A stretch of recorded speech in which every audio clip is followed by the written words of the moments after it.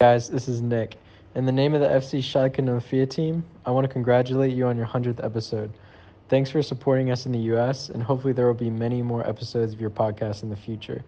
Glück auf! Out to the top. Ball still in play. Oh, what a goal! What a magnificent, absolutely stupendous strike from Kevin Kurani. Borovic through to Raul. Lovely chip by Raul. 4-1 Schalke. Blau und weiß sein Leben lang. Hallo meine Leute, willkommen zum Das Einzige Schalke Podcast auf Englisch. That's right folks, officially the world's only English Schalke podcast worldwide. This is episode 106 of Schalke America. I'm your host, Richard Carmen. Joining me on the show, as always, is co-host Jack Mangan. Jack, how are we doing, man? That was a clean intro. No, it took a while. It took a while. I finally got the coronavirus rust off of me. Yeah. How was your Thanksgiving holiday, man? It was good. It was good overall. Yeah. Got to relax. Got to spend time at home just with my wife and my son. And no, it was good. Watched a lot of soccer. So can't complain. How about you? What are the holidays for? That's right. Boxing Day's coming up. Looking forward to that as usual. That's right. I haven't even checked the schedule. Do we have Boxing Day games this year? Maybe I'm sure. I don't know. I mean, that's a good question. How was your holiday? My holiday was good. It was weird. As you know, I've been up in Wisconsin with my brother, so it was a little bit of a slightly more isolated, disjointed holiday. But I'm sure many are feeling that way. With maybe a lot of people not traveling as much for COVID reasons and that sort of thing. So yeah. It was nice. It was nice, and definitely a year that makes you think on what it is that you appreciate in your life and be thankful for more of it. So absolutely couldn't say it better. We're going to go ahead and this is a lot to talk about this week. We need to bring some help on here because obviously there's a lot to talk about with Schalke, but there's also a lot to talk about with the game. And so we're going to bring on a guest here. Let me pop him in here. His name is Daniel McDermott. He is a Gladbach tactics blogger, excuse me. It's called The Fallen Analysis. Make sure you check it out. Welcome to the show, Daniel McDermott. How you doing, man? Doing well. How are you guys doing? Thanks for bringing me on. Doing well, man. Hey, we want to apologize. It's because you're a Gladbach fan that the camera's not working. So our services, it's just, I don't know what to tell you, man. That's fair. There is one other thing I wanted to mention while I have the opportunity, which is that before me, there are two gentlemen, one of which I have been doing a podcast with for 3 years now, as of about a couple days ago, 3-year anniversary of when I joined, right? Yep. I have met Daniel McDermott. I have not met Richard Carmen still to this day. Hey, whose fault is that? Time. Probably my fault. Both of our faults. Yeah. But I just thought that was funny because Daniel and I had the occasion to meet right before COVID kind of started getting crazy. I think it was back in February. But Richard and I 3 years in, still. I can one up you. My co-host on my other podcast. We've been knowing each other for 10 years. We're doing podcasts for 5 years. I've never met him. Oh, so it's definitely your fault then. It is always my fault. I am the culprit here. So. The common denominator is Richard for sure. It is no doubt about it. Hey, we got some guys in the chat room here. Paul Forrester, how you doing, buddy? We'll get to your question there. Thank you for that question. Dylan, Bill, before we get to this, before we get to the nitty-gritty of everything, tell us a little bit about yourself. Tell us about the Tactics blog and what's that all about? Tell us a little bit more about Gladbach here. Yeah, absolutely. So my Tactics blog, which is a little bit on a hiatus right now, just because of schoolwork and things like that, but hopefully I'll be having some pieces out over the winter break. But yeah, it's kind of inspired by, ironically, Renee Marich's Tactics blog.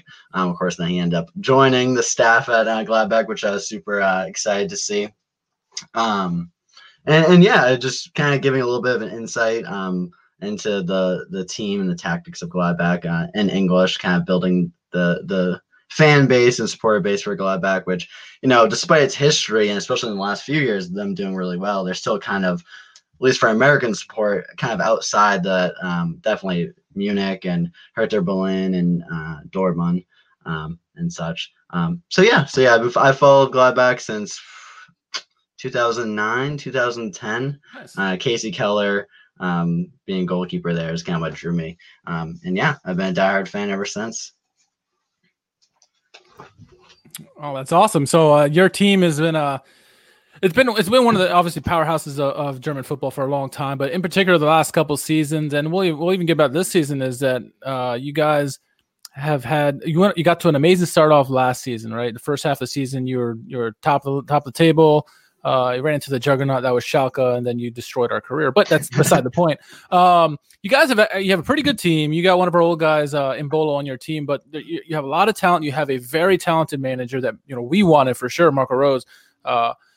Tell us about what he's done since he's joined you guys that really is excited you, and have you hopeful that maybe you guys can push not only the top 3 but maybe even higher with Gladbach. I know what he's going to say. He's going to say Brel and Bolo at the number 10 position.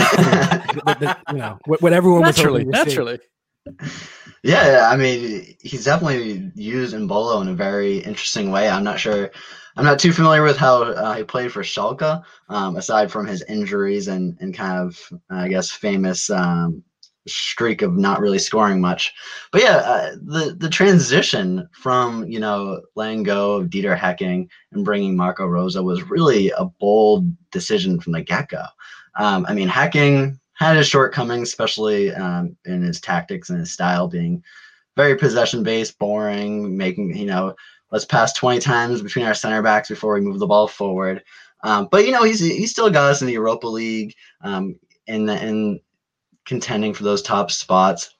But yeah, Marco Rose was able to come in and completely revamp a team that, again, wasn't really struggling or anything like that, but get them to believe in his system of, what we kind of call Red Bull football, high pressing, quick transitions, and kind of still do in a way that is different than you see in like Leipzig or even Salzburg, where, it's not like, all right, get the ball, press, very direct. There's a little bit of his own style there, adapting to the players that he has, incorporating people like Mbolo and kind of that 10 position that's like a target man, but not leading the front line. Lars Snindels also kind of played that position. So it's been a really unique style, I would say. This season, and it's really been interesting because last season, a lot of the success has been, versatility. We can play, diamond. You can play five in the back, 3-man chain, adapting to each system. And the entire offseason, Rosa was saying, this year we're going to be even more versatile. But they've only played one formation, one system. Yep, exactly. And every time the lineup comes out, Gladbach fans are like, oh, we playing a back 3, or we playing a diamond. No, we've been consistent the entire season, which is pretty ironic. But yeah, and going into this season, kind of been up and down.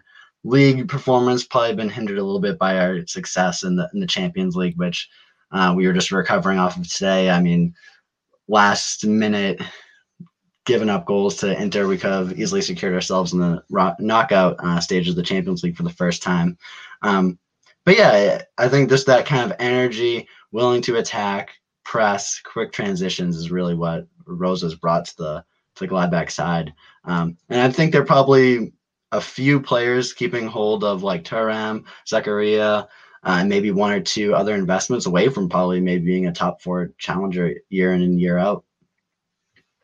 So what's the sort of feeling amongst Gladbach supporters at the moment in terms of, I feel like you guys are at a point where you have aspirations to consistently try to qualify for Champions League football now, even if you aren't quite at that Bayern or Dortmund level in terms of, club status and notoriety at this point. But at the same time, despite being like 7th in the table, which is maybe a little bit lower than where you want to be, you are topping a group with Real Madrid, Shakhtar, and Inter Milan, which is fairly impressive. So, I mean, like, how are supporters viewing this? Are they still looking fairly positively, or are there some concerns about the Bundesliga performances? I think they're definitely enjoying the Champions League success, and often a lot of times, anytime you play Gladbach, what's the first thing the commentator mentions is the historic European Championship success they had in the 70s. And so a lot of fans kind of identify with, the club's doing well in Europe again. But interestingly, I wrote a brief piece for Get German Football News at the beginning of the season saying that Gladbach should actually focus on the Bundesliga, because I didn't think that they really had the depth to compete on both fronts, especially with the congested schedule, as we'll see going kind of towards the winter break. It's the fixtures come quick, and of course I was completely called an idiot for why they would want to try to lose Champions League games, which I didn't exactly advocate for, but rather making sure the best starting 11 was fresh. Twisting your words. Yeah. Making sure the best 11 is there for the Bundesliga, which they've done a decent job of balancing out the starting 11. Of course, COVID restrictions, keeping people out of the lamp is always unpredictable and tough. But I think the mood is they're enjoying the Champions League success right now, hoping they can get to the knockout stages there as far as they can. And hopefully, the Bundesliga results will come after they're out of that competition. Well, nothing like, Schalke on the fixture list to potentially turn around your Bundesliga fortunes. Maybe that'll be the start of a little run for you guys. Who knows? Yeah. It's funny because it's about time really for you guys having some success in Champions League. I know over the years that Gladbach has, qualified for it. I've always been, people ask me, how are the Bundesliga clubs going to do? And I always, pushing the flag for Gladbach. I'm like, this is a good team. You should watch out for them. And then they always seem to throw up an egg in Champions League. But this year, I'm glad. This year they surprised a lot of people. I mean, obviously they're topping the group at the moment, playing very well in Europe, more so than they are in Germany. What do you attribute to the good play? Because like Jack said, it's a very tough group. You got Inter Milan, who is going to be challenging for the Scudetto in Italy. Real Madrid is going to be challenging for the title in La Liga. Shakhtar is one of the best Ukrainian teams around. So what do you attribute the success you guys are having in Europe this season? I think definitely part of it is a lot of these players who are kind of on the cusp of breaking through, like Florian Neuhaus, Thuram, all these players that are kind of playing their first Champions League games. That's kind of where their career aspirations want to be. So I think for a lot of them, they're just getting up for more of those games more so than maybe the Bundesliga games. Definitely been helped in terms of Real Madrid game. Real Madrid having a shaky season, in addition to just very good tactically planned game by Rosa and his staff, which, I mean, to a certain extent too, I think Rosa and Rene Maric, I think they're just better adapt to kind of the Champions League, Europa League competitions. I mean, how they first got their start by taking the Salzburg's youth team all the way to the youth Champions League and winning it. I think they're just built for being able to take an opponent that they're going to play once and adapting to them and finding their weaknesses and taking advantage of those. So to a certain extent, I think it's just the coaching staff has really good tactical plans for the matches. And players are definitely getting up for it a little bit more, being back in the Champions League for the first time in some time. And a lot of these players, it's their chance to kind of showcase their skills to maybe some bigger Premier League teams or Bayern Munich or such to show what they have. So I think it's a little bit mixed of those two. Just so you know, we don't recognize the existence of Salzburg prior to Jesse Marsch being the manager. True as story. Americans here, so It was just That's a city fair. in a movie, right? So my question for you then, pivoting to Schalke for a second, would just be, I mean, what can you say at this point? But what is the general opinion in your mind from an outsider's perspective of what's occurring at the club at the moment and the performances? I mean, it's just the breaking point really was when they got rid of David Wagner. And, for a team that's struggling and has a really poor start to the season, that's always kind of like the make or break moment where, is your club leadership really going to take the reins, provide structure, get a new coach in, set out a clear path that they're going to support completely, or are they not? And they're going to kind of fall at the heels of the many obstacles that come along and let locker room atmosphere kind of take down the club. And so from the outside, I think you're seeing a little bit of that, especially within the week prior leading up to the Gladbach game, kind of the locker room turmoil and the higher up turmoil as well. It's kind of showing that the foundation, it's cracking a little bit, that whoever comes in the long term, next season, even now, isn't going to be well supported, that someone needs to be to take in a job like that. And we agree about that. All that with everything that has been going on this last week, at least for with Schalke, has just seemed to hit a boiling point. We're going to talk about this later because this is a very dark subject. We need to talk about it really deep. It's a therapy session for us. But from an outsider's perspective, what do you make of the last week of all the news that Schalke has been in? Not only with Schalke, but even the commentators making questions, comments, and this and that. What is the last 7 days? What have you seen from the outside? It's basically, I think there's two camps. There's one camp that thinks Schalke is a staple of the Bundesliga, and out of that respect, really, really are hoping that they can pull it around. And maybe more so, that means they're rooting against Cologne and Bielefeld, so Schalke is a little bit closer to them in the table. And I think there's another camp that see it and say, all right, time for you to go down to the Zweite Bundesliga where you can dodge it out with Hamburg and really teach, I guess, your club a lesson about how to run a club. Just name isn't good enough to stay in the Bundesliga. You need to have that structure there, and not some selfish leadership up top making all decisions. Diplomatic from Daniel there to not tell us which camp he's going into, which we won't push you on anymore. But I flip flop, I'll say. Very good. Well, I guess we should get into the game, huh? It was an interesting game, no doubt about it. Well, let's look at the lineups first real quick. Let me pull up the lineups here. Starting with your club, Daniel. In goal, obviously, Jan Sommer, a fantastic goalie. People always ask me, especially outsiders from the Bundesliga, ask me, "Oh, what do you think about Jan Sommer?" And I'm always singing his praises. To me, he's one of the best goalkeepers in the league. But then you had a back four of Lazaro, Ginter, Janschke, and Wendt. Then you had a midfield of Zakaria, Neuhaus, Herman, Embolo, and Thuram, led by Plié up top. Is this, when you saw this lineup, is it fairly standard lineup for you guys, or is there something that a person maybe or two that you were hoping to see in this game? Based off of the rotation that they were kind of going through, preparing for the Champions League game, it's kind of expected a fair amount of rotation. Again, they've been doing kind of going with a stronger 11 in the Champions League, rotating one or two aside for the Bundesliga, probably more so against Schalke, maybe, thinking that you wouldn't have to have a strongest 11 to get by them. I think the biggest shocker was probably the first time that they rested one of the center backs. So Nico Elvedi not starting was maybe a surprise, and Tony Xhaka coming in, which is a little bit of a surprise, but also, especially for longtime Gladbach fans, was nice to see Tony's, whose nickname is Football God, amongst Gladbach fans come in and do a job and show that despite his age, despite him taking more of a backseat role in the club, he can still come in and put in a shift. How happy were you to see Zakaria in the lineup as well? That's his first time he's been in the lineup in a while, right? Back from injury, I think? Yep. He had, I forget the specifics of the injury, but he was out for probably since last April, March, maybe even a little bit longer. Wow. I believe the Champions League game was the Bayer Leverkusen game. Prior, he came in the last 5 minutes. So it was kind of a little bit of was he going to come in late against Schalke again and then start the Champions League game, or vice versa? And so, yeah, he started against Schalke, and today against Inter, he came on at halftime but didn't start. But yeah, it was really nice, put in a good shift.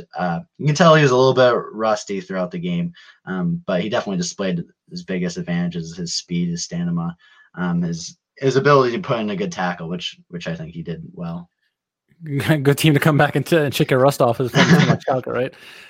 Jack, looking at our lineup, we came out with I guess a 4-2-3-1 or whatever you want to label it. Renov in goal, as always.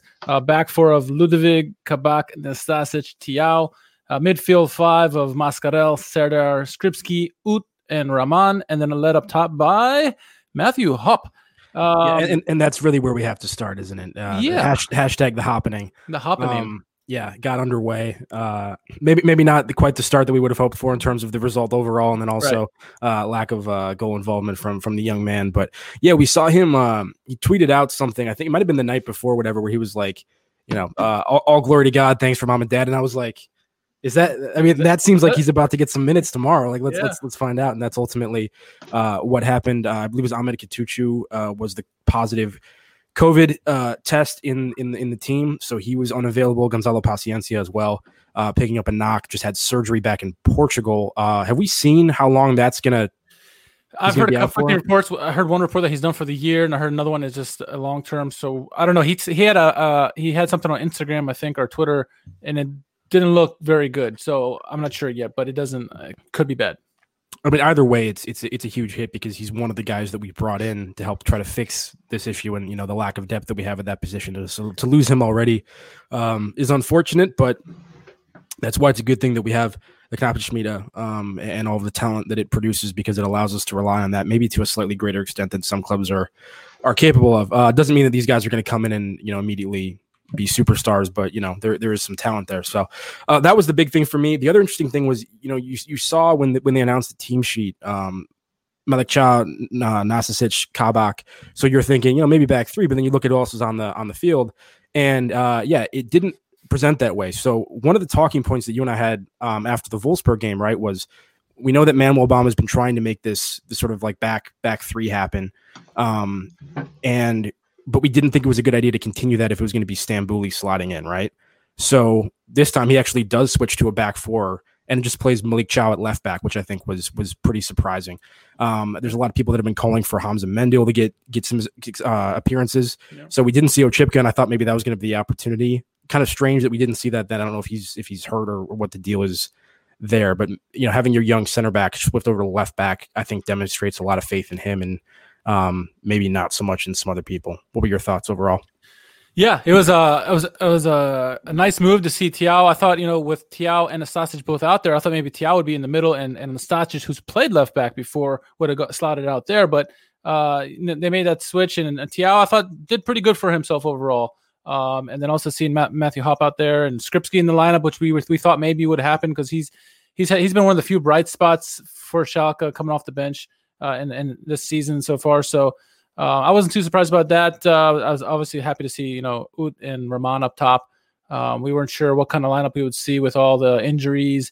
We know we had a lot of Knappenschmiede on the bench as well, people that could have called up, and another one gets into the game, Jan-Lukas Schuler, a little bit later. We'll talk about that, but.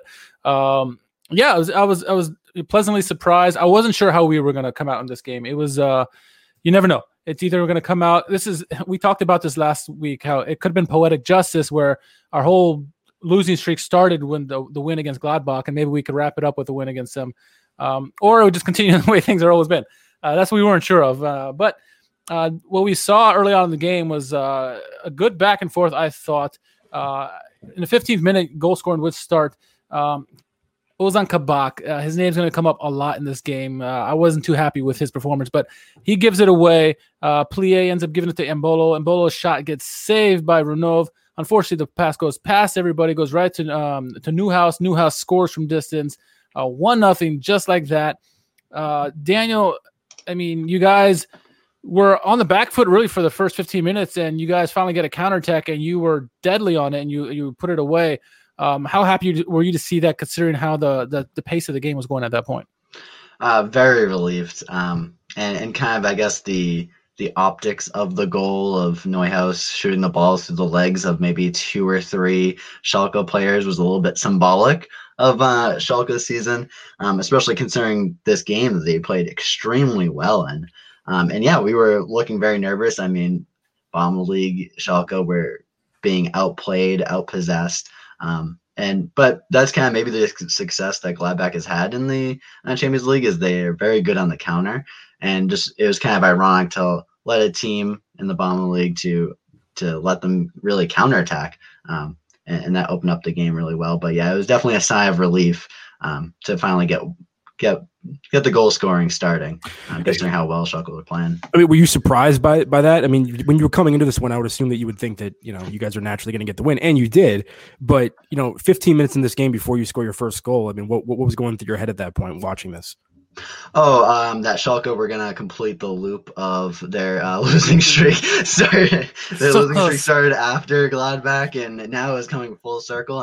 Leading up to the game, I think I made a comment that it was gonna be the which force was gonna be bigger, Schalke's inability to score and win, or Gladbach's inability to keep a clean sheet, because they throughout the season they've been comically letting up a goal in the last 10 minutes every single match. And so when I saw that, I was like, wow, it looks like it's going to be our inability to keep a clean sheet. Richard, there is one other thing I wanted to say about this goal. You mentioned Kabak, but one of the themes for me in this game, again, was actually Nastasic as well. And I talked about this, I think, last podcast, where I feel like far too often Sane does this sometimes too, but Nastasic just isn't involved in the scoring plays. And to some extent, I'm sure he could walk you through what he's doing and why, like from an academic standpoint, like that's the right position to be in or whatever.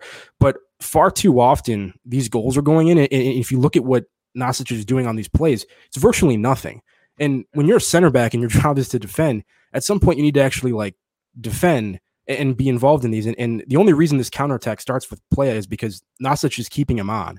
Everyone else, the line is farther up. He keeps him on. And then if you watch him, he just sort of like jogs back at the middle of the box, doesn't try to put a body on somebody, isn't clearly marking anybody. And ultimately this goal goes in with him just kind of like standing around, and you look at his involvement over 10 seconds and there wasn't any. And I think this happened potentially a couple times in this game. So something else to keep an eye on. I know especially as a defender, you have to be able to trust your teammates, and so that you can kind of stay where you're supposed to be for the structural integrity of what's happening and rely on your teammates to do their job. But at some point, I think you need to step out of that and just try to make something happen to stop some of these goals from going in. Yeah, and I think we saw a theme, certainly with the two center backs in this game, how they didn't really perform to where we expect them to perform. Struggling or not, they have to perform a lot better. Ludovic didn't help his cause as well, but we'll get into it later. I mean, of the back four, Thiaw was probably the best by a country mile, really. But yeah, it was this Nastasic and Kabak, really. Kabak overcommitting on that play, forcing the turnover. And then Nastasic, like you said, just staying around, not really doing anything and allowing I get the rebound comes out really quick and you don't have time to react maybe, but could have done a lot more in that play leading up to it. And then it seemed like to go through like a million guys' legs at that point to go in the goal too. It was like when I saw that go in, I'm like, oh, it's going to be one of those games where every bounce is going to go against us. It's very disheartening to see. Daniel, you talked about how, at that point you were just, hoping to catch us on the counter and stuff like that. And you guys really have the horses to do that. You guys got pace up top pretty much all your attackers have pretty good pace compared to Schalke. Schalke cannot play that counter game. There's basically no pace up top. Rahman may be the quickest guy in that starting lineup, and he's okay. But you guys, got Plie and Thuram and obviously Mbolo's a quick guy as well. And then Newhouse eventually just comes up and cleans up shop at the end. But you guys looked as good as Schalke was looking early on. You guys still seem kind of comfortable, and like whenever those opportunities came, you did counter very quickly, and that's what's worrying me. And then that goal goes in, and like you said, it was relief for you. Did you think at that point when you guys scored that you guys were going to just go off and keep scoring more goals? Yeah, because at that point I figured Schalke were playing so well that they were probably in a comfortable position where they were going to keep attacking. And at that point, if Gladbach decided that's what they were going to play, counterattacking football, then that was just going to play right into their hands. And so that's why I immediately was thinking all we have to do is stay solid in the back, not lap any goals, play counterattacking, and I think we can see up this game. And so then 5 minutes later, we conceded and Schalke scored. Then it was kind of the next goal was really going to I know it's a cliche, but the next goal was really going to be deciding the outcome of the game. If Schalke scored and were able to maybe hold on to the lead, Gladbach would have to come out of that counterattacking shape. But if Gladbach scored, then they'd be right back into that mentality of just keeping on coming back and waiting for that opportunity to break forward. We always say whenever a team gets scored on, how do they react? Jack, we were wondering, what Schalke had played so up to that point. Would they, be angry and try to come back and get a goal, or would they sit back and just let Gladbach take over from there? Schalke continued to press on, but fortunately for us, as we caused a turnover to lead to their goal, a turnover by Thuram goes right to Mark Uth. Mark Uth was done spectacular by holding up the ball, perfectly timed chip lobby pass, whatever you want to call it, right in the white for a streaking Rahman, and he brilliantly volleys at top corner, makes it 1-1 in the 20th minute. At that point, I'm thinking, holy, where was this come from? This is what we've been looking for the longest time. Not only did we get a goal finally, but a pretty goal at that. Yeah, ultimately the service and the finish were both quite nice. Yeah, Mark Uth with a pretty well weighted chip over the back line. I think Ginter gets caught ball watching a little bit, and Benito Raman's able to make this like 50-yard dash or whatever it is, kind of to get in off the back shoulder to sneak in there. And I don't think Lazaro was maybe tracking him, but wasn't able to get back in time either. Shout out to Mark Uth as well, who has been fantastic and pops up in a lot of different areas of the pitch, which I think at times we've in the past have somewhat been critical of, but definitely seems like it's much more within a defined system at this time, and he's also just putting in the work. I mean, this season he's one of our better ones outside of Renov, I think. Yeah, 100%. So he deserves a shout out for that, and also to come up with the interception. One thing I thought was interesting on this goal was just that it seemed that a lot of times when you have when Schalke plays with two up top, it's a lot about pressure on the center backs, particularly the ball carrying center backs, and there's a lot of like running around. It seemed as though early in this match we weren't concerned about that so much as we were about denying ball to Dennis Zakaria and also Florian Neuhaus, and Zakaria in particular. I mean, you saw Matthew Hoppe, like he was very concerned about his cover shadow, and was doing a lot of shoulder checking, that sort of thing. So I thought it was interesting that this goal actually took place in one of the rare occasions early in the match where Zakaria dropped into the back line to help play balls, but then the person who received it ends up playing a bad pass back to him, which is just kind of funny to me. But Daniel, how often is Zakaria actually doing that and occupying a position between the center backs? Is that something that happens fairly frequently in possession, or what? Yeah, absolutely. He's really, I think his two biggest strengths, one, dribbling at defenders, which at some points he may do a little bit too often, but two, kind of his ability to find space is really one of his strengths. Either occupying that position between the center backs, in between the center back and the full back, or staying way out wide. He definitely changes that up throughout the game, which makes it even more difficult. Opponents, defenders aren't really sure exactly where he's going to be staying throughout the game. So yeah, that was definitely very common. I'm also not a little surprised when he played that back pass. I think some of the body language he displays in games is a little bit of that kind of, relax, don't let the defender get onto you that you're about to make a run forward or burst into space or something like that. But sometimes his body language can be a little bit laid back. Usually results a little bit into a poor first touch, a little bit of a lazy, what they call a hospital ball, where you kind of played it back to the defenders. The space that he occupies usually in between that is usually standard, very flexible throughout the game.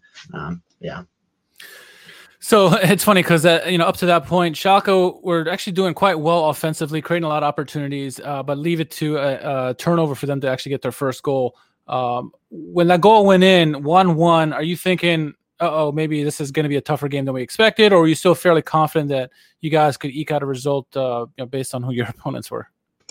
I think it was, as I was a little bit saying before, I think it was a little bit more worrisome, probably to the same point of worrisome at the beginning of the game, because I thought that goal definitely would have sparked something in Schalke that, especially the beauty of the goal and especially Mark Uth's ability to pass it down to Rahman.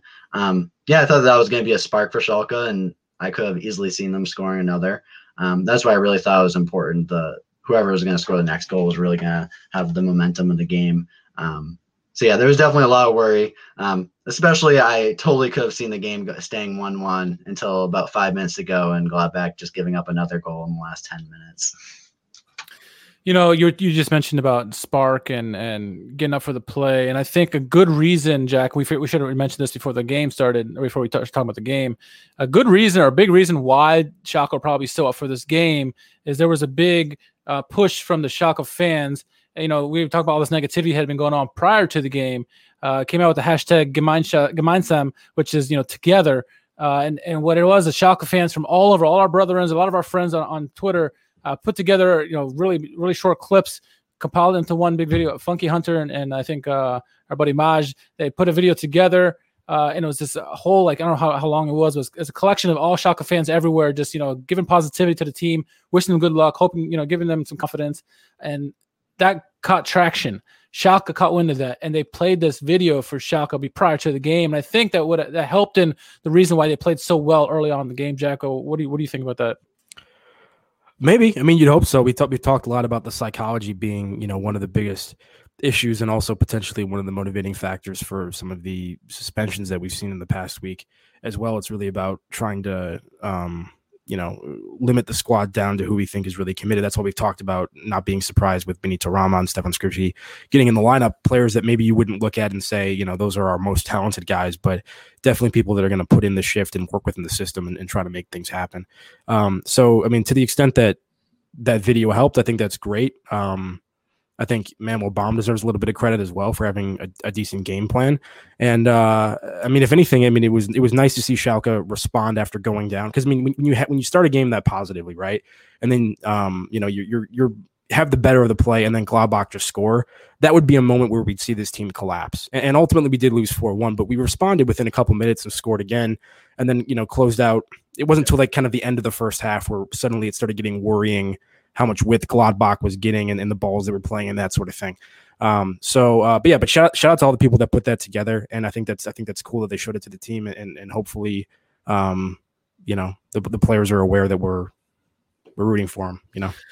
And I'm glad we start seeing some positivity too, because, you know, we've been trying to be as positive as possible on this podcast with, you know, how things are going. We've been one of the most positive people, I think, in the community. So it's good to see the whole team, the whole family get together and really put video out and really say, look, we can do this. Come on, just keep going, keep thinking positive. And it was great to see that, and great to see the team react to it, at least initially. Daniel, you know, I thought, well, I don't know if you thought, but I thought things were going to start going in our favor. 27th minute, you know, Schalke kept putting pressure on you guys, and we got a free kick in a good position. And Mark Uth, you know, he had his name written all over it. He takes a free kick. He misses just wide, hits off the post. But I'm sure you were probably terrified seeing Uth step up to that kind of play and just missing a chance, you know, for your team to go down 2-1. Yeah, absolutely. Yeah, I was very thankful for the goalpost when it ricocheted off of it and went wide. And yeah, I know a lot of Gladbach fans too were especially a little critical of Jan Sommer. There's been kind of an ongoing joke that he kind of looks like he just hit a home run sometimes in those post goals, where he just is just completely studded. He doesn't even dive for his close. And it actually just happened again today against Inter Milan. I think it was Lukaku had a shot that hit the post, and Jan Sommer knows it's close enough, but doesn't even bother diving. And so kind of when he saw that star-studded stop, and we see it going very close, my heart definitely sank a little bit, for sure. Jack, you have to respect that, though. That is pretty badass to just like, I know where the limits of my area are. I'm not interested in that one because it's too far wide. As long as it stays out, he looks good. But, you know, when it goes in, you're like, okay, you're an idiot. Well, you guys, as much as, you know, we thought we were having a chance to get away with a lead in this one, leave it to you guys on a counterattack. Talking about overcommitting earlier, Ludwig on this one overcommits. Neuhaus ends up finding Wendt on the left-hand side, and he scores low on Renov, scoring on the counterattack, just like Gerd saying. 2-1, just like that. And Jack, you had been worried at that point when you saw that goal go in, because it went in a little too easily, I thought. Yeah, and Kilian Ludwig's side of the field has been a problem in that respect for much of the season. And once again, I don't want to be overly critical of this kid because he's young. I mean, he's 19 or something. He's young. He was playing in Barnsley previously. The only reason he's here is because Schalke have no money, and Manuel Baum knows this guy from his experience with the U23. So I don't want to be critical. I think he's getting great experience, and hopefully it serves him well in his career. But he pushes up to try to stop that. Skripski doesn't respond quickly enough and is not aware of that run happening off of his shoulder. The interesting thing that happens is actually Ludwig looks like he checks the run and then sees Skripski there, and then Ludwig does not like try to sprint and cover that. He just kind of keeps jogging, and Skripski doesn't sprint either. So like neither of them actually try to track that. I don't know if they were just gassed or what the deal was, but it almost looked like Ludwig like thought his teammate was covering it and then like turned back to the other. I mean, it's too easy. And then once again, if you watch Nasic on this play, he's not doing anything. He's just jogging around in space. He just has, I mean, maybe we need like seven of him on the pitch and just put him in the box, because no one is allowed anywhere within his like realm of influence. So they wouldn't even be allowed to get into the box at some point. You know, the way that's working. But it was heart definitely sank when that one went in, because once again, it's a little bit too easy. And then also, you know, it's going to be it's a long road back for this team anytime we go down against any opponent. I was very impressed that we were able to do it once. Didn't find it super likely that we're going to be able to do it twice. And then as the score, you know, goes up, that becomes more and more of a problem. So, yeah, Daniel, your man Neuhaus is having a heck of a game at that point. A goal and an assist, a nice assist to Wendt. Wendt had a decent goal, but I think the pass to really spring him was better. Renault probably could have done a little bit better on the shot and stop there. But yeah, how impressed are you with Neuhaus so far this season, and in particular this game? Yeah, Noah Hales, I think he's definitely so far in the season been player of the season so far for Gladbach. Definitely breaking through, getting called up for Germany national team. Just redefine. I think last season, especially under Dieter Hacking, when he first played for the first team, was playing a little bit more of an advanced playmaker role, and now he's kind of being switched into a deeper lying role, and much better. There's a lot more comfortable coming deep for the ball. Really good first touch to find himself space, and yeah, just like those passes to Vent on the second goal. Just his ability to pick out those little holes and spaces in between defenses and get the ball through to, again, kind of our fast men up front.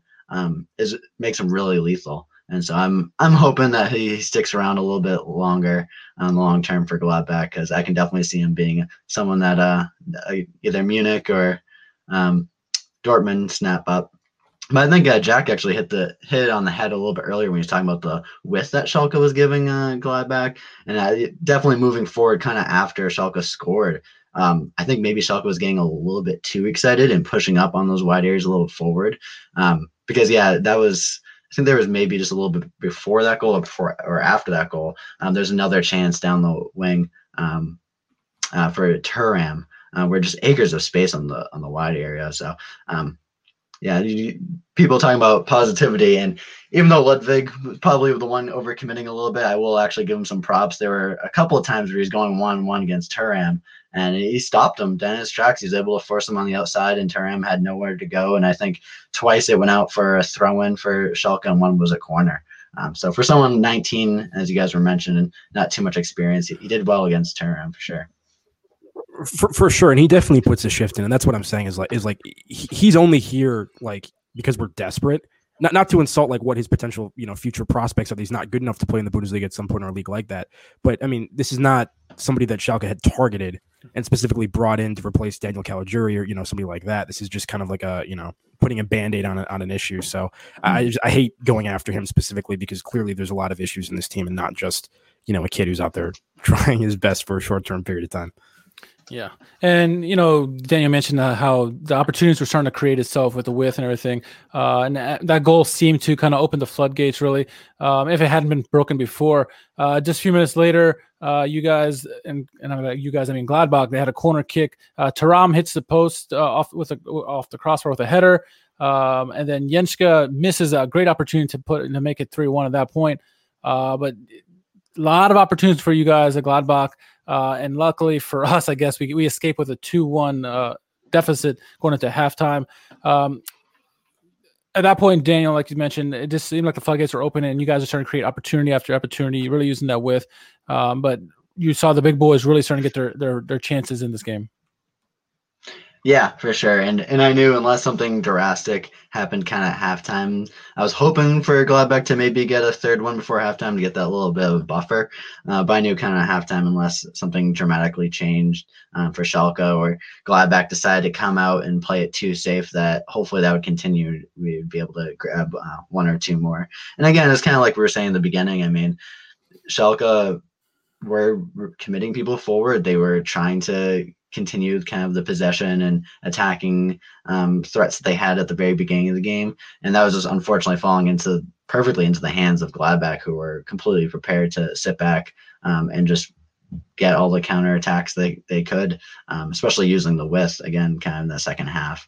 So yeah, I was hoping for a third one before half, but I knew that it'd probably continue in the second half the way it was looking. Well, you didn't get one before halftime, but you did get one just after the break in the 52nd minute. A nice free kick. It kind of looked like a set play. And the free kick, I should say, ends up going to Herman out left. He hits it back in the middle. Plie, his shot gets saved, but Thuram is there to wipe up the rebound top of the net. 3-1 at that point, and it looked like the game was over. It seemed like a set play, Daniel. Is that something you've seen before from Gladbach off free kicks? Interestingly, not under Marco Rosa, and that's kind of what the Gladbach fans kind of criticized him for. Under Dieter Hecking, I think Hecking's assistant coach was huge on drawing up these really great set plays. And I want to say Alisson Playa in his first season in the Bundesliga probably scored like 3 or 4 off of these well-crafted kind of trick plays. And that was kind of thrown completely out the door last year under Rosa's first season, but I've seen it maybe once or twice. They're not every time, but once in a while they'll try to throw in a little clear set piece plans there. This is the trade-off you make, though. I mean, if you want that versatility in terms of your system, you don't get the set plays anymore. I mean, now you get the set plays, the creative stuff, but you're going to that 4-2-3-1 consistent. Can't do both at the same time. Yeah, only 24 hours in a day, unfortunately. Yeah. Who do you think you're, Byron? Come on now. Jack, what do you want to get with this goal? I mean, Richard. Yeah. I'm going to ask you a question here, and let me see if you can figure out where I'm going with this. All right. If you had to guess, who do you think was one of the two people that had a body on Marcus Thuram before that kick was taken? If one of two bodies, it would either be Kabak or Nastasic. It was Matej Nastasic and Omar Mascarell, both of whom immediately turn their back on him and lose him so that he's open for the rebound. There's two people on him.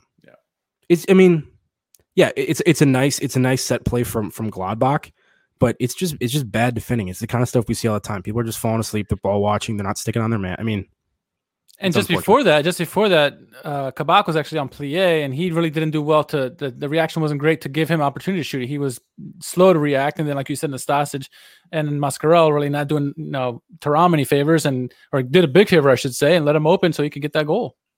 Yeah. I hate doing this like very this kind of level of analysis week after week. It's just like, well, another moment where somebody falls asleep. There's not anything interesting to talk about after a while. It's just we're hoping they listen to the podcast and get it through their head that this is what's going on. You need to pay attention a bit more. Just little things make big problems when you especially defensively in your own box. If you don't mark the right guy, a goal is going to happen. Yeah, I mean, obviously, it's much more interesting to talk about why these opportunities are created in terms of like how the opponent is attacking and exploiting the system that you're in to create some of these opportunities. But so often on the goals that we concede, there's just too many individual mistakes happening at various parts of the field for you to like point to something on like a tactical level. I mean, I'm sure there are things to talk about, but it's just like it feels kind of pointless to even address some of that when it's the same people falling asleep week after week, goal after goal. So, well, I mean, since we're talking about that, just to round all the goals out in the 80th minute, Kabak, way up high in the midfield, causes a turnover, tries to do a little too much, and I get it. It was under pressure with Plie. Plie ends up getting the ball, finds Hannes Wolf. Hannes Wolf gets the goal, 4-1. I mean, at that point, Daniel, you already knew the game was already won at that point, but it didn't seem like while you guys had to counterattack and it was very lethal, it was Schalke again beating themselves up more than anything. Or what did you see from your side? Yeah, I kind of after the third goal, 3-1, unless something again kind of Gladbach got a player sent off or something crazy expected. We were kind of expecting 3 points, and I think it was a little bit of a mix of things. Schalke, very justifiably, we're going to continue attacking, committing people forward, and falling hands again into that counterattack. But I think kind of at the end of the game, especially in the 80th minute, I think both teams are kind of going through those kinds of motions where Schalke are just desperately trying to throw people forward. Gladbach are really just sitting back, making the substitutions, getting people on for some match sharpness, and just trying to see out the game. Yeah, it seems like a game like this could go one of two ways at least for you guys from your perspective.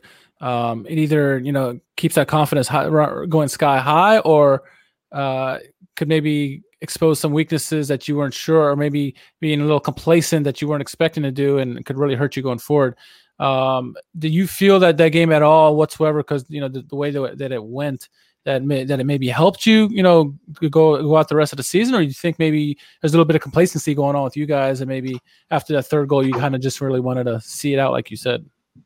Yeah, that's a good question. I think a lot of those weaknesses that the game exposed were probably in the first 20, 25 minutes, where Gladbach, I say kind of as the game was going on, it was clear that they wanted to take the approach of sitting back and waiting for the counter. But they actually did try to attempt to really control the game that Schalke were doing and wrestling for possession.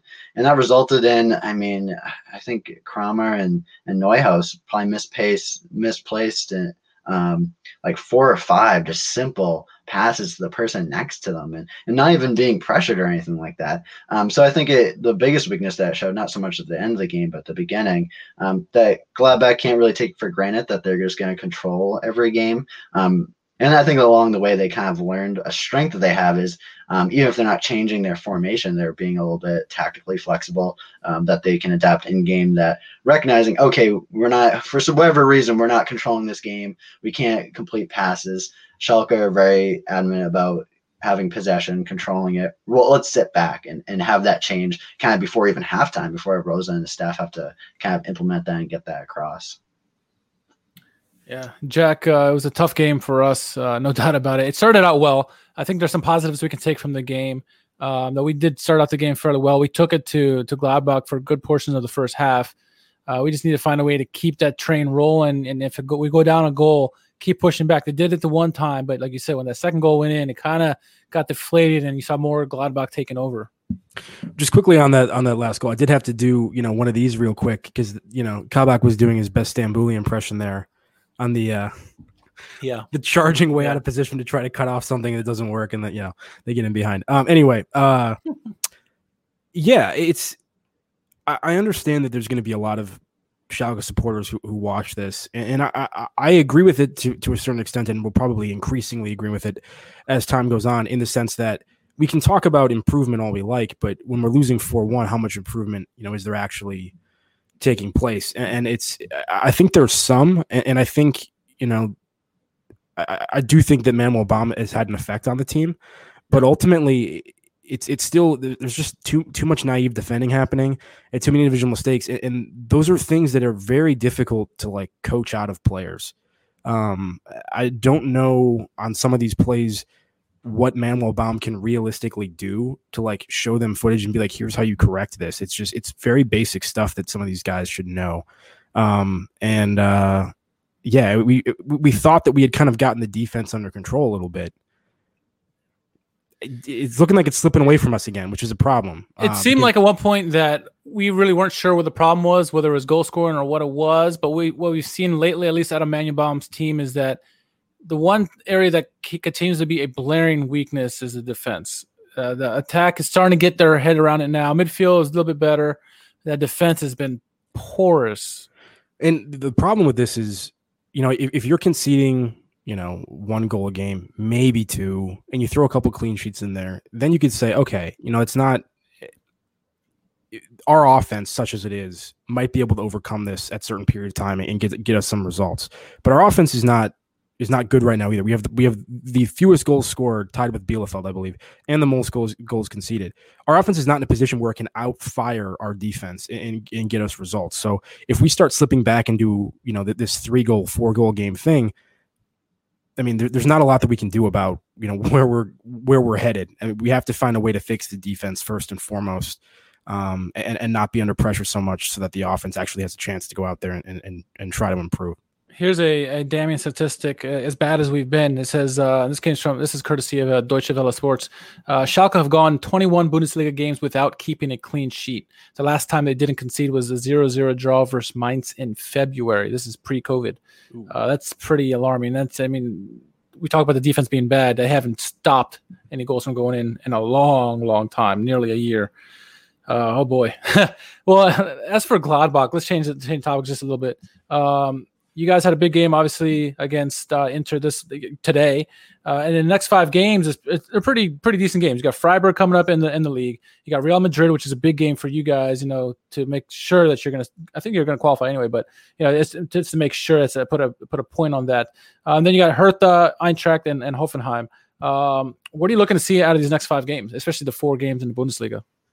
I think it's still trying to maintain that balance of, we're going to go all in with our strongest 11 against Real Madrid. I think right now no matter what, we're going to get knockout stages, either Champions League or Europa League. But I think we need a tie to secure next round of Champions League and a win to top the group. So they're definitely going to be up for that. I think the biggest game, Eintracht Frankfurt, is always going to be tough, but actually Frankfurt, historically, Gladbach have always kind of either underestimated them or always slipped up, and they haven't had their best start of the season. So I have a feeling that they're due for a nice Christian Streich magic. So hopefully that's not against us. So I think maintain that balance of of rotating players, especially I think there's a midweek game in there, the DFB Pokal game. Maintain that balance and really not making sure you overestimate or underestimate a team. But I think the Frankfurt and Freiburg game are going to be two tough ones. Well, Daniel, thank you for joining us and helping us break this one down. Any of our listeners can probably tell how much better Daniel is tactically just by 100%, than we are. 100%. I mean, even this has raised the game of the podcast already. So thank you. We appreciate you getting the Gladbach perspective and helping us not feel so alone as we talk about what is transpiring with our beloved club. Yeah, no problem. Thank you. I really enjoyed it. Yeah, it's definitely different analyzing games and talking tactics over a podcast and instead of in front of your nice little graphics board or something like that. But yeah, I appreciate it. Hopefully, maybe in the Rückrunde, hopefully Schalke have a little bit more luck, but not against Gladbach then. We'll see. Daniel, where can our followers find you? Not only find you on Twitter, but also your tactics blog. They can find my tactics blog. Has its own Twitter page at Fohlen Analysis, and there's a link to the WordPress blog. You can see a couple of the articles from last season. I usually tweet kind of my tactical thoughts on that Twitter account as well, and hopefully hopefully this weekend and so forth, maybe until February, I should have weekly tactical reviews of all the Gladbach games. So yeah, you can find me there, interact with me there, talk about Gladbach or the Bundesliga. Good work. Good luck with your schoolwork, sir, for the rest of the year here. Thank you. Thank you, Daniel. Have a great one. Yeah, you too. See ya.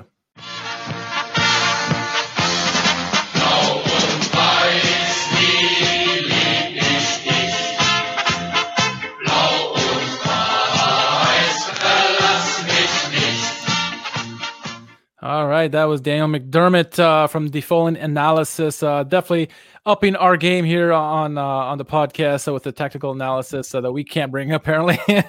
Gerd says, thanks, Daniel and Gladbach, for the one win this year. That's true.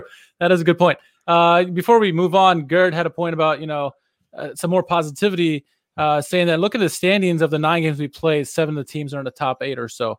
And that's a good point. As we've been talking about, if we can keep doing the same, especially the last couple of games, the way we've been playing against these teams, against some of these lower teams, we need to translate that into some goals or wins, both. Yeah, this is a good point here. We talked about how difficult our schedule was to start, but we're entering a run of games here before the Winterpause that are very important. Outside of Bayer Leverkusen, which is that our next game? Leverkusen might be. Yes, but outside of Leverkusen, who are in the top 4, we're playing Augsburg, we're playing Freiburg, we're playing Bielefeld.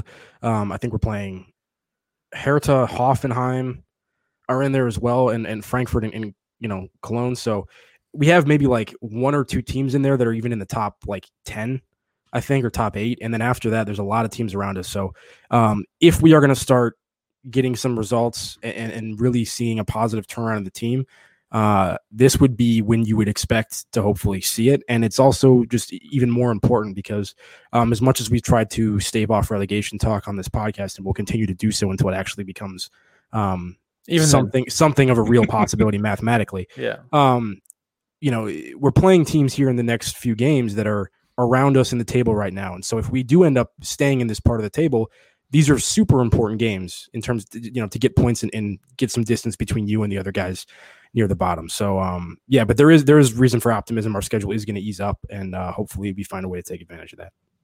Absolutely. 100% agree with that. Let's get into some positivity before we get into some of the stuff that happened this last week, because there was a lot of, we had a season's worth of drama in the last week. But to the good stuff first, we want to give a shout out to our good friends at the Halbfeldflanke. They're doing their own advent calendar, if you will, 30 days of Schalke fans' favorite players, and the first day is today, and it's Klaus Fischer. So definitely give them a follow. Check out the webpage. Check out if you just follow them, Helpefeld-Flanke, excuse me, my tongue twister, on Twitter. And every day they're going to do out a new one, just an advent calendar would be. And yeah, it's good stuff. Our friends there, so definitely give them a check out there. Good shout out there for them. We wanted to be involved in that, but we said that we were going to be requesting Lord DeSanta, and they immediately and Berkshire didn't work. Yeah. rescinded that. No, I'm just kidding. That is very true. But yeah, let's get into what happened this last week, because it's not been pretty. First news that came out. Podcast, my friend. It is, and we have to vent though, because a lot of shit happened. First thing that happened was Michal Reshka was let go. He's gone. Next thing we had was Ibisevic. His contract terminated. So the two new guys that we have that come into the season for striker, they're both gone. One's on injury. That's Paciencia. But Ibisevic, he's been terminated. And then Harit and Bentaleb both get suspended. So, Lisa, I don't need this. I swear to God, I do not need this right now, okay? And it's true. We don't need this. And you think it couldn't get worse, right? But no, it does get worse, because before the game, we find out there's injuries galore. And we alluded to it a little earlier. Paciencia had a big injury. Matando was injured. Sane, which I don't know the extent of his injury, Jack. Do you know how long he's out?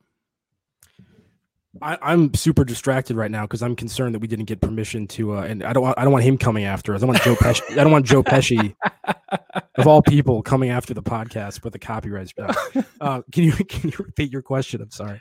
Salif Sane. Do you know how long he's injured? I do not. It sounded like his injury did not require surgery like Paciencia's did. So hopefully it's going to be much more short term. I thought I saw something that said he may have even been doing individual training already. I could be totally wrong about that though. So hopefully we have him back before the winter pause, but don't quote me on that. And I think Paciencia's surgery was today, and I think it was successful, but still it's a long recovery. Anyway, Fairman, he's out with an injury. Ochipka was out with an injury. Yeah, we thought maybe this is a chance for the Free Katucci movement to get a chance, but no. There's a positive case, and it is alleged that he is the one who got the positive case. That's why he wasn't playing. So because of all these injuries, all these injuries and COVID case, we had to bring in some Knappensschmiede players. Jan-Luca Schuler, who entered the game, he actually came on for Matthew Hopp. Florian Flick, Karim Çalhanoğlu, who's a cousin of Hakan Çalhanoğlu, and Mikael Madden. Oh, and Matthew Hopp, who got the start in this one. Let's talk about some of the two young boys who actually started this game. Matthew Hopp, what'd you make of his first start? I actually like some of his off the ball movement quite a bit. He's a lot taller than I thought he was. I thought he made some interesting runs that at times weren't appreciated. One of them, I seem to remember, he made a nice run on a counterattack early in the match, kind of through the middle, and it looked like Mark Uth may have been able to play him in for a shot on goal, and Uth ended up holding it up and then firing his own shot from outside the box that was not hit with. I think he kind of scuffed it a little bit. There was another one where it looked like Hopp had maybe drawn a foul right at the edge of the penalty area, which was not called, and then Mascarell attacked them on the counter, which they also let go as part of like a makeup call for not calling that foul. There's one other time I seem to remember he was making a nice run off the shoulder on a counterattack, and Suat Serdar waited 3 seconds too late to play a ball to him, and then it ended up being missed. I don't know. So what I would say is I think there were a couple moments where Daniel was talking about body language and that leading to sometimes inaccurate passing and that sort of things. There was a couple times where I thought Matthew was a little bit too casual with some of his passing, and that seemed to become a little bit more of a problem after the 30th minute or so. I'm trying to remember exactly when all these things happened, but I would say I would say he did a little bit better than I expected him to do overall, based on what we've been hearing from people that actually watch Knappensschmiede games. We would have loved to see him score a goal, but I mean, considering that, he did fairly well, I thought. And then we got to see he was substituted out, and Jan-Luca Schuler, another young Knappensschmiede, came in.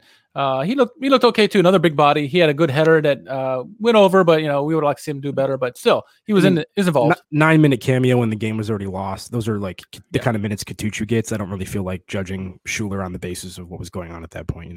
Yeah. Exactly. This week had been crazy, and the craziest thing that happened yet. So, like we said, Reshka's out. Ibisevic is terminated. Bentaleb, Harit suspended. Where do you want to start with that? Let's just go in order, I guess. Let's start with Reshka.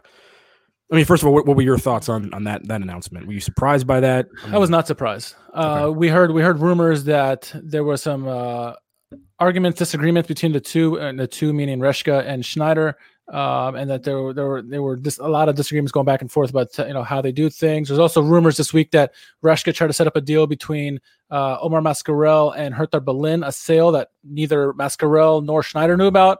So that kind of added to things, and so I was not surprised to see him go. I mean, if anyone's going to go between Schneider or Reshka, I thought it would be Reshka. What about you? So I'm trying to remember the chronology of when this stuff happened. I mean, isn't Reshka like a Schneider hire, or did those things happen separately? Because I thought when Schneider got appointed, he brought in Reshka as a squad planner.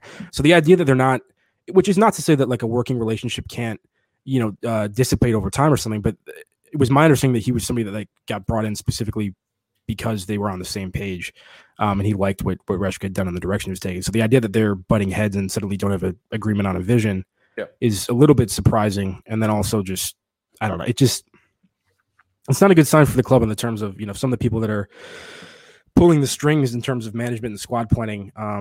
They can't even pull in the same direction, which is what we need at the moment. But I guess we'll have to see if we notice any discernible shift, I guess, in January, if we try to do anything and say, hey, that seems like a move that's kind of outside the box that maybe Reshka wouldn't have done. I don't know. I don't have. It's hard to know like who is responsible for exactly what at times, and so at times it's hard to judge certain people for their performance overall in the club. But I guess I was slightly more surprised than you were by it. Yeah. And so that's one thing that happened this week. The next thing, Ibisevic's contract's getting terminated. Now, the quote came out from Schneider, said that it wasn't because of the tussle between him and Naldo, though it was very, very much coincidence that it did happen right after the fact. I mean, I don't know. We brought in a guy, Ibisevic, and I thought he had that potential of being that guy who, one, he's a poacher, but also just having that locker room presence, being an elder statesman. And all of a sudden he's gone. I was probably more shocked about this than I was about Reshka. What about you? I think part of the problem we have with some of this, and we'll get into this more in a minute, is just I feel like there has been something of a lack, not a lack of transparency, that's not the right word, but like a lack of details. Yeah. In terms of why some of these decisions were made in all these press releases, whether it's in Schneider's comments or other people's comments. So, I think if I remember correctly, it was said that, for in Ibisevic's case, I'm trying to pull up the quote here actually right now. If I can find it, if you can give me like 2 seconds. Yeah. How our work together hadn't gone as we had both hoped, basically was the sentiment in general. I find that to be a very strange comment because it begs the question: what was Ibisevic pitched when he was brought into the club? Starting role or what? Like, I mean, that's the thing, because he's unhappy with how it went. Is he unhappy just because we're losing? I mean, surely he knew that he was being brought in because we were on this massive win the streak, had no money and we needed like striker help. Was he promised a starting role and didn't get it? That seems unlikely as well. So yeah, I'm not exactly sure what happened there, but this is what I'm saying. The lack of details that really make sense, I think, foster speculation, and that's not necessarily helpful. I would have liked, and maybe there's details out there that I haven't seen in other media sources or whatever, but I was somewhat surprised by that as well. And especially, like, as you said, the timing of it with the Naldo thing, it wasn't related to that, but then it happens right after that. I mean, something was clearly going on there, and And not what we needed, because even though Ibisevic hadn't done a whole lot, I did think he looked okay when he came on the pitch, and we certainly need that depth, given what happened to Paciencia and just in general. Let's not talk about what happened about these next two players by the commentator, but we'll get to that after. But the other news we heard was Bentaleb and Harit both suspended and had to be forced to train by themselves. All signs are that they're not going to be back on the team. We kind of knew something was going to happen with Harit, at least, because he left the game after 39th minute. He left the pitch, and he was pissed off, and whatever. There's also rumors, and we want to clear up after the game, that Stambouli had also, when he got substituted off, he just left the stadium, which was untrue, because I think he ended up leaving with Naldo or Paciencia or somebody like that. So that rumor was untrue. But Harit was obviously in a big hissy fit after he got subbed out and I can see why he would be upset, but he didn't do anything to promote not coming off. So there's that. So he got suspended, and then Nabil Bentaleb, someone who's had discipline problems in the past, gets suspended again. What do you make of these two moves? Once again, as I just said regarding the previous thing, when it comes to Bentaleb in particular, we say this on the podcast a lot. We don't see what happens behind the scenes. We don't see what happens in training. We don't see what happens in the locker room. You and I are in America. We're not privy to everything that goes on. As far as the Bentaleb thing goes, though, there was nothing demonstrable in the way we saw Harit's body language, right? We saw the extent to which we thought there were times he wasn't buying in. We saw how he reacted to being subbed off in the 38th minute and all that. With Bentaleb, we didn't see any of that. No. He came on against Wolfsburg in the second half, looked pretty bright, right? Like looked decent. And then the details that emerge are non-existent. It's clear that Bentaleb and Schalke aren't a fit together. And so this is what I'm saying is the lack of details into why this decision was made allows there to be rampant speculation as to what's really going on. And then Bentaleb gets to come out and do his own PR campaign where he says, I'm shocked by this. There was no reason. I didn't do anything. Yeah. And the club hasn't countered that in any way. And so, I mean, I'm sure there's reasons why details on what happened haven't been given. And I'm not in PR communications. I don't know what goes into these decisions from the club's perspective, but I just think it's a little bit unwise in the sense that have Bentaleb being able to go out and say whatever he wants, and it makes Schalke look like they're just making these weird decisions. You combine that with I think there's a lot of Schalke supporters right now who are sort of hypersensitive. I mean, I think the entire world is with the rise of the Black Lives Matter movement and the events of earlier this year, but particularly there's a lot of fans based on the Clemens Turney situations that are hypersensitive to racism or any sort of perceived racism anywhere in and around the club. The two players who are suspended are North African players. Stefan Freund doesn't help us by going on TV and then suggesting that it's something to do with their heritage, which is why they're temperamental and don't buy in or something like that, which is not the right thing to say and is, certainly wrong.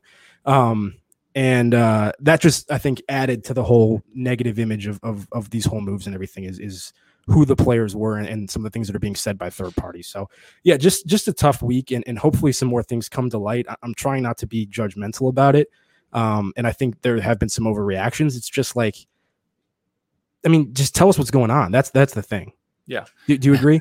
I agree. And I think this whole week has just been crazy. And then when that Stefan Freund came out, I think the perfect quote for that is, and let me see, what else could we pile on? Is there any more shit we could pile on to the top of the outcome of this case? Is it possible? That's how I felt. I was like, what is this bull? I mean, what else is going to happen now? The Stefan Freund thing, I think, was disgusting. And I don't know. I wasn't there. I mean, people are saying, no one on the panel said anything. Oh, by the way, Benedikt Höwedes was on that panel. Just throwing it out there. I didn't know that. He was. But this whole thing came out, which was disgusting. I'm glad Schalke Nation stepped up and voiced their angst against him. Not only them, but it was a bunch of people came out. Schalke came out immediately, which they should have, and said, this is bullshit. You cannot say this kind of stuff. And that's not the quote. Obviously, I'm paraphrasing. But they obviously came up and stood up about that. Freund did come out and apologize, but people aren't taking that for granted. And a lot of his friends, and we've had some of his co-workers on the podcast before, so they may know a different side to him. But from what we saw, from like you said, everyone's hypersensitive at the moment. Is not a good look, and the excuses that he made about it was unfounded, untrue, and that's not the reason why they were let go. And I completely disagree with everything he said, whether he meant it or not. Both from they don't fit to the club and also but with his comments.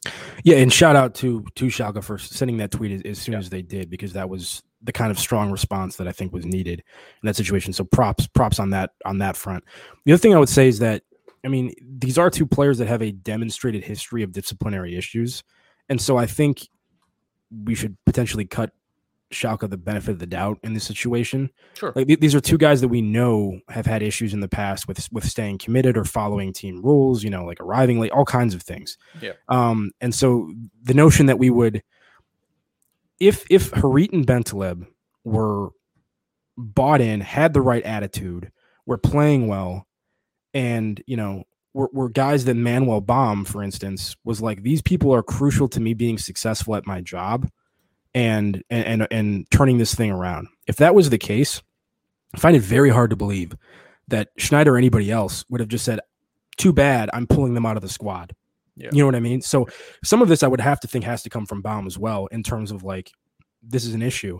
And from that perspective, that's what I mean, is it's not surprising because there's a demonstrated history. So it's easy to believe that this is the case. It's just the lack of the details are I think the problem, and why you're seeing so much speculation online from various people, because at least as far as I'm aware, we still don't have any details as to what happened with Bentaleb, and we couldn't see anything either. At least in the Harit case, we could kind of see some stuff that makes sense, maybe, you know? Yeah. And we saw after the fact, Baum, and maybe I think it was just before the Gladbach game, how we talked about how we're gonna fight hard and make sure the players who are playing for the team. I think the comments were after the game actually. Players who are gonna play for the team are who are we gonna try to play out there, whether it's younger players or the players who are there now. And you start to see a little bit in that lineup with some of the guys who are out there, guys who are gonna hustle, for the whole time that they're out there. That's good. Matthew Hopp did a fairly decent job for himself. Be nice to see, Bozdogan again, who we haven't seen in a long time, because he seemed to show that kind of hustle when he's out there. So, yeah, we're as a team overall, we need to step it up, play harder. Doesn't matter where the hell you're from, just play hard, play for the club, play for the fans. And so we need to see that. It's unfortunate all this shit has happened in this last week. Like I said, it's a year's worth of stuff happened in the last couple of days, and it's been crazy. I don't know what to say on that anymore. To say anything else you want to say on that before we get to the listeners' questions and answers? No, I guess what I would say is just to the fans that are freaking out about this, because I know that Bentaleb in particular has his supporters amongst fans. I don't know. It just if Harit was in the kind of form he was in, like early last year when he was bailing us out constantly, if Bentaleb was in peak form, for when he was in a Schalke kit, maybe this would be a different conversation. I would understand the pushback to some extent, but I guess what I would say is that it certainly seems that there's things happening behind the scenes that aren't public, and we should, before we pile on and try to go crazy over this, we should probably just give them the benefit of the doubt and see how it plays out.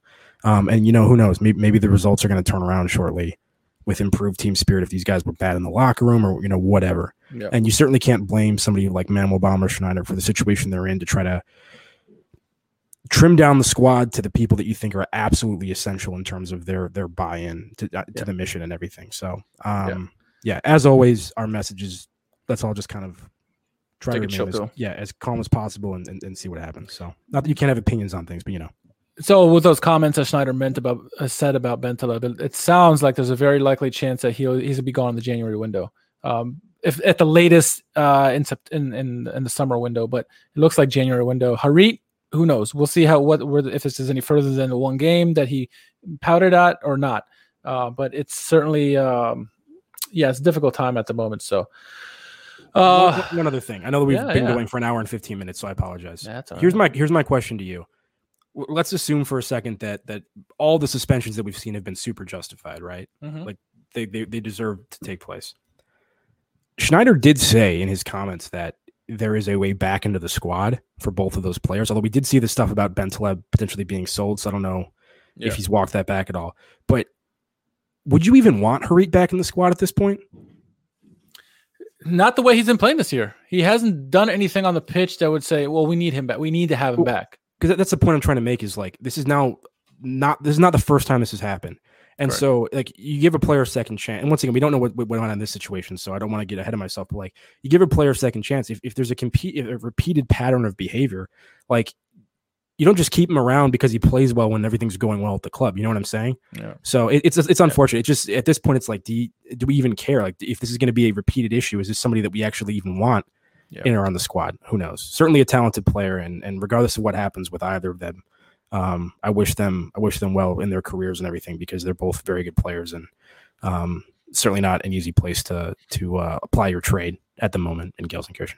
Yeah, absolutely. Some of the questions. Let's start with the questions here in the chat group. Paul Forster, he says, "Where do you see Nick Tategui, and Matthew Hopp in the next year or two? Do they both have what it takes to succeed in the Bundesliga?" You want to take this? You want to take this one first? I think we got to see it from Tategui before I can even weigh in on that.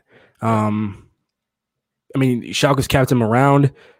He's a player that I've liked when I've seen like highlights of him. I think he's an interesting player. But until he gets some minutes and we're able to actually judge him in a Bundesliga context, it's very difficult to be like, yeah, he's definitely going to be a Bundesliga player when he hasn't really even gotten that opportunity. Yeah. Matthew Hopp as well. Does he get called up right now if it weren't for the cancellation of Ibisevic's contract, of Paciensia's injury, if Katuchu's COVID test, all these other factors? Probably not, you would say. But hopefully he can take this opportunity, show what he's got, and maybe stick around in the squad and then go from there. And we'd certainly love to see that as Americans. It's just it's tough to say. The sample size for both players at a senior level is very small right now. There's probably a good chance we'll probably see Evan Rotondo and Sidi Sane before anything as done. Sidi Sane, maybe. That's right. Our buddy Jake, he says, I thought Hupp played well given his age and experience, great attitude and his work ethic. He seems to be right on target in development. Hopefully he continues progressing. Agree about that. And there's another comment he made about with the quality and experience we are putting on the field, these individual mistakes and mental breakdowns should really not be a surprise. When you play good opponents, those mistakes get punished. And that's what we've been talking about is like, let's stop making mistakes and giving an easy one to the opposition because they're going to kill us on those. The top teams are clinical. We need to make them beat us, not just give them an easy one. So for sure. Jake again, he's very lively. I like it. He says, best guess what percentage chance Harit is sold in January? That cash could bolster in some areas that need help in the short term. Yeah, I would say it's a smaller percentage than Bentaleb. I think Bentaleb, you're probably looking at 90%, I would guess, maybe 75 at the lowest. Harit, I would say 25%. That's the difficult thing now too, is like, we don't know. If Harit had been on the block last December after the Hinrender that he had, we're talking about a transfer valuation of, however much. Yeah. And then after that, not only are we in a bad run of form, is he in a bad run of form, but now all of the financial details, everyone's like, so it was already a buyer's market when it came to Schalke selling players. Now you have somebody that they've suspended from the squad for we can't go to somebody and be like, well, he's a really important player to us, so you gotta pony up. It's like we're desperate for cash and we're not even using him. So if he does get sold, I don't even know. I would kind of like to get, if we got 15 million, I'd be surprised. Yeah, it's unfortunate the way this is probably going to pan out because we've talked on this podcast so many times about how we seem to come off on the losing end of so many of our transfer negotiations. Seems like we're slated for that with these two guys as well. Yeah, this time it's not for free, but it's the whole situation of everything going on that kind of compounds everything. So comment on Facebook, it says from Hadiz Abad, he says, after the results of Gladbach game, where do you think the direction of our beloved team is going? I think it's slightly going up, because I like what I saw the first half, first 30 minutes, first 25 minutes against Gladbach. I thought we offensively looked like we had the spark. Using Mark Uth as a catalyst offensively is the way to go. Benito Raman, get him involved. Need to find some more help for those two guys. Skripski, maybe he's going to be able to get involved a little bit more. Who knows? But there were some positive signs there offensively. Defensively, we have a lot of issues still. But I think there's another tick upwards. We're slowly trending upward again. Slowly. What do you think? It's just, what ultimately transpired in the Gladbach game and then also, the Wolfsburg match after a slightly more positive result against Mainz is concerning to some extent. But I would agree with you that I think, especially the first 15 minutes, but even the first half hour of that game, I thought we looked pretty good. And that was, once again, some of the better football I think we've played all season at this point. So that is a positive. But we need to find a way as a team to sustain that for 90 minutes, to not collapse at some point, and just really stay locked in and not commit some of these individual mistakes. Because, you can have 10 guys on the pitch, that are doing their job at any given moment. And if one guy turns off, that's sometimes all you need for there to be a goal on the score sheet. So, it's a process. Like I said, these upcoming games are against relatively worse opponents in terms of their table position. Now that we've had Manuel Baum for a while, he's, coached a number of games, a couple international breaks under his belt. This is when we would expect to start seeing stuff, and hopefully we see it soon. Because I do think that if we get to the Winterpause and we still haven't registered our first win and are still losing a lot of games, it's going to become increasingly difficult to try to stay optimistic about where the season's headed. Yeah, no doubt about that. Here's an interesting question or comment from Kimono. He says, I believe Kabak and Bentaleb are very likely to be gone in January. Kabak, if we let him go a year ago, it would have got a lot of money for him. Now, it's going to be a lot less. It's still going to be a good amount. 25 mil, but not what he's worth, I think. And he says it really hopes Harit comes back soon because he's very important to the team. I would counter that Kabak is more important to the team than Harit is. If both players, it's hard to say. If both players are playing at their top form, mean, Hurry's going to get the goals, and Kabak's going to be stuffing guys on the other end. So I don't know. They're equally as important, I guess. I don't know. It's a difficult one. Who would draw more money at the moment? Probably Kabak, I would think. It's also like Ozan Kabak has not necessarily been a model of consistency either in terms of his play overall. Like we've seen some very strong performances from him where you're like, this guy looks like he could be, one of these center backs in Europe in coming years. And then there's games this season even where it's just like this today. I mean, against Gladbach was one of them. You're like, what is this guy doing? Like, he's better than this. Yeah. Like, the passing's not there and all kinds of things. So it's tough. Yeah, I agree with you. I think at this point, because I think there's a chance that Harit and Bentaleb might be viewed as slightly tainted goods on a transfer market because of disciplinary stuff. I don't think Kabak will be viewed that way. Yeah. And I have seen stuff with AC Milan and Liverpool being linked to him. So hopefully he is the person that's probably in the position to get us the most money. And I wouldn't, obviously I like the guy and I want to keep him around, but we got to do what we got to do at this point. Yeah, exactly. Another comment from David Thalen says, with Ibisevic gone, Pacienza injury, probably long-term, Katuchu out injured, which I'm not sure about that. Well, we can verify that later, but it looks like Hopp might be getting a lot more playing time. I agree about that. I don't know who they're going to go to right now. I mean, if it's Harit is just a positive case, then he's at least going for one more game. You would think. But if it's injury, it could be obviously longer. So there's at least one more game for Matthew Hopp with the game against Leverkusen coming up on the horizon. But it could be a good chance for him to actually get into the lineup and maybe do something, get some confidence going. I think, having Ut and Rahman around him will help. If he gets a goal in there, who knows? Maybe it just really ignites the offense with three guys going. We'll see. But what do you think about the prospects of Hopp getting more opportunity? I think if he wants more opportunities down the line, he's going to have to do something. I mean, and we don't even know if he's going to start against Leverkusen. Schuler could start. Yeah. Or Baum could play, Ut by himself up top or Rahman up. We don't know what's going to happen. Yeah. Assuming Matthew Hoppe does get another opportunity against Leverkusen, I think it's super important for him to make an impact because I find it hard to believe that, once Katuchu's back and healthy, assuming let's say we get Paciencia back at some point this season, that unless we see something significant, that Baum is going to be like, yeah, it's Matthew Hoppe that I want in the starting lineup as opposed to one of those other two guys. But we'll see. Like we said, I mean, less than 90 minutes under his belt now as a professional footballer, so extremely small sample size and a lot of growth and a lot of work to do. But I didn't dislike everything I saw from him. I thought he did some good things, and if he keeps that going and then maybe makes a big goal impact, who knows? Yeah, I agree. Comment from Glenn on Facebook says, we showed something last game that we haven't seen for a long time. We looked dangerous at times. We looked like we had control. First sign this year that we will win and claw up the mid-table. Can we sustain it, though? Will Baum reward the players, or will he tinker with the lineup again, like you kind of just mentioned? As for the defense, he really has little option there other than the three at the back until Sani is fit. Also, this could have been a free Katuchu moment. Unfortunately, that's a shame for him. It really is. Yeah, it looked like he was gearing up for that, and then he ended up not even being. Yeah, we're like, oh, come on, such a tease. I know. It's an interesting thing about the lineup. Is he going to give the guys who did, like I said, there was some positive signs the first half. Will they give an opportunity to continue that in this next game, build off of that against another difficult opponent, or will he tinker with the lineup? What I don't necessarily want to see, because I don't think it was effective, was against Dortmund. We tried to adapt to their formation, went with the 3-5-2, and it looked really poor the whole game. I don't want to see us try to do that. I don't want to see us try to be like Dortmund ever in any way, in any capacity. This is 100% true. This is 100% true.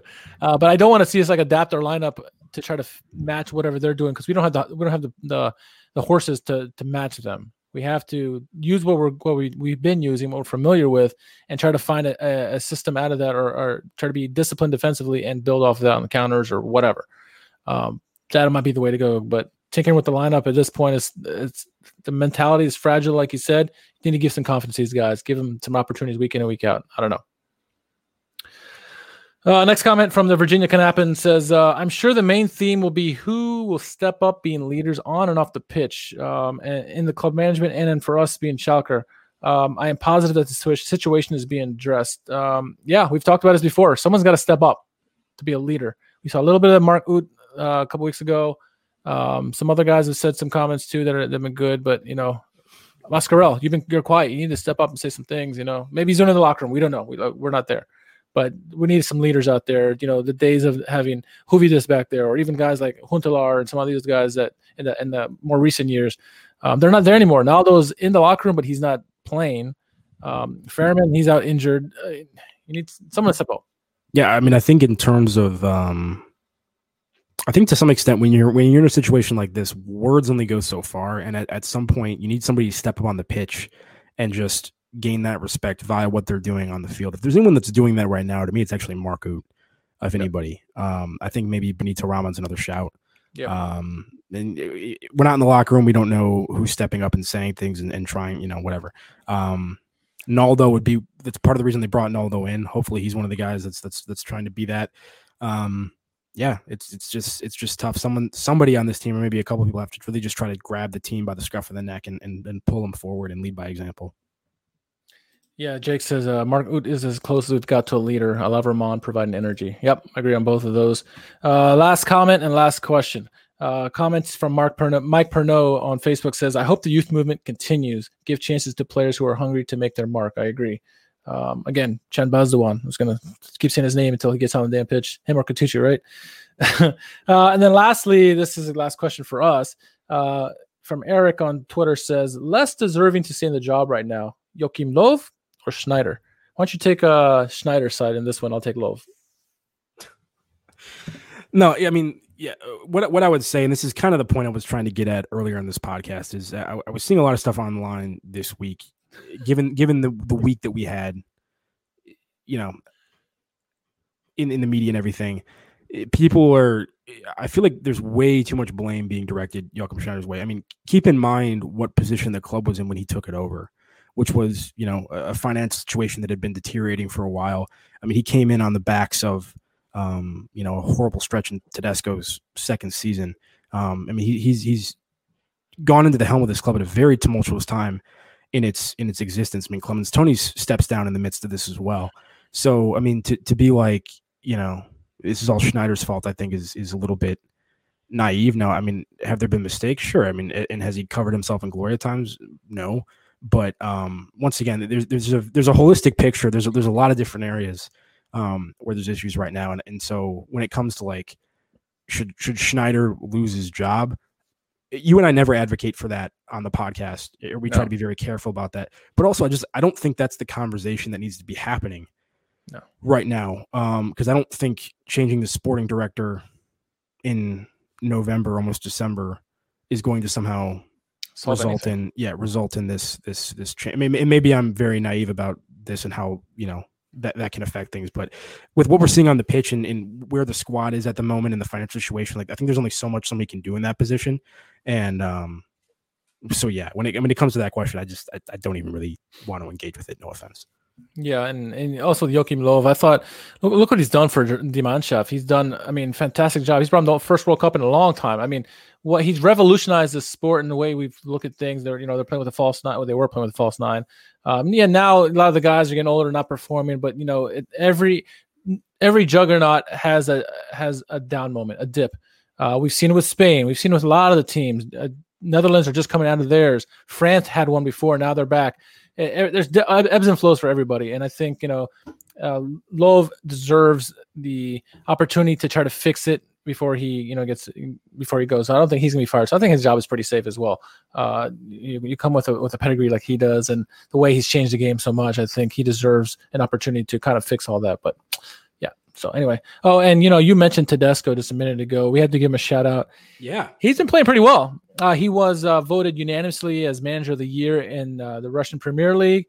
His team, Spartak Moscow, are actually tied for first, or technically in third place, but they're tied in points in the league.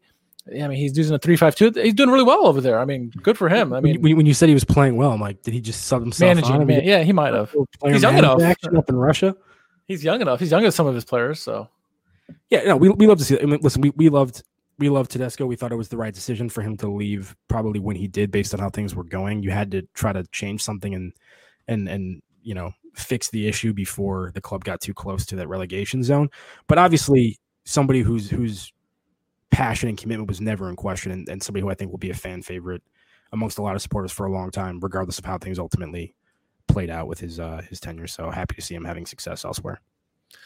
Yeah, no, I agree 100% with that. So, yeah, it's been a long episode. A lot to talk about. I mean, there's a lot to talk about in the game, but a lot to talk about in the last week. So we had to get it all out, unfortunately. So Holiday special. Holiday special. That's right. Absolutely. So anyway, next game against Leverkusen. So we'll be back after that game. Jack, yeah, for all those who came in and joined us on the podcast tonight, thank you very much.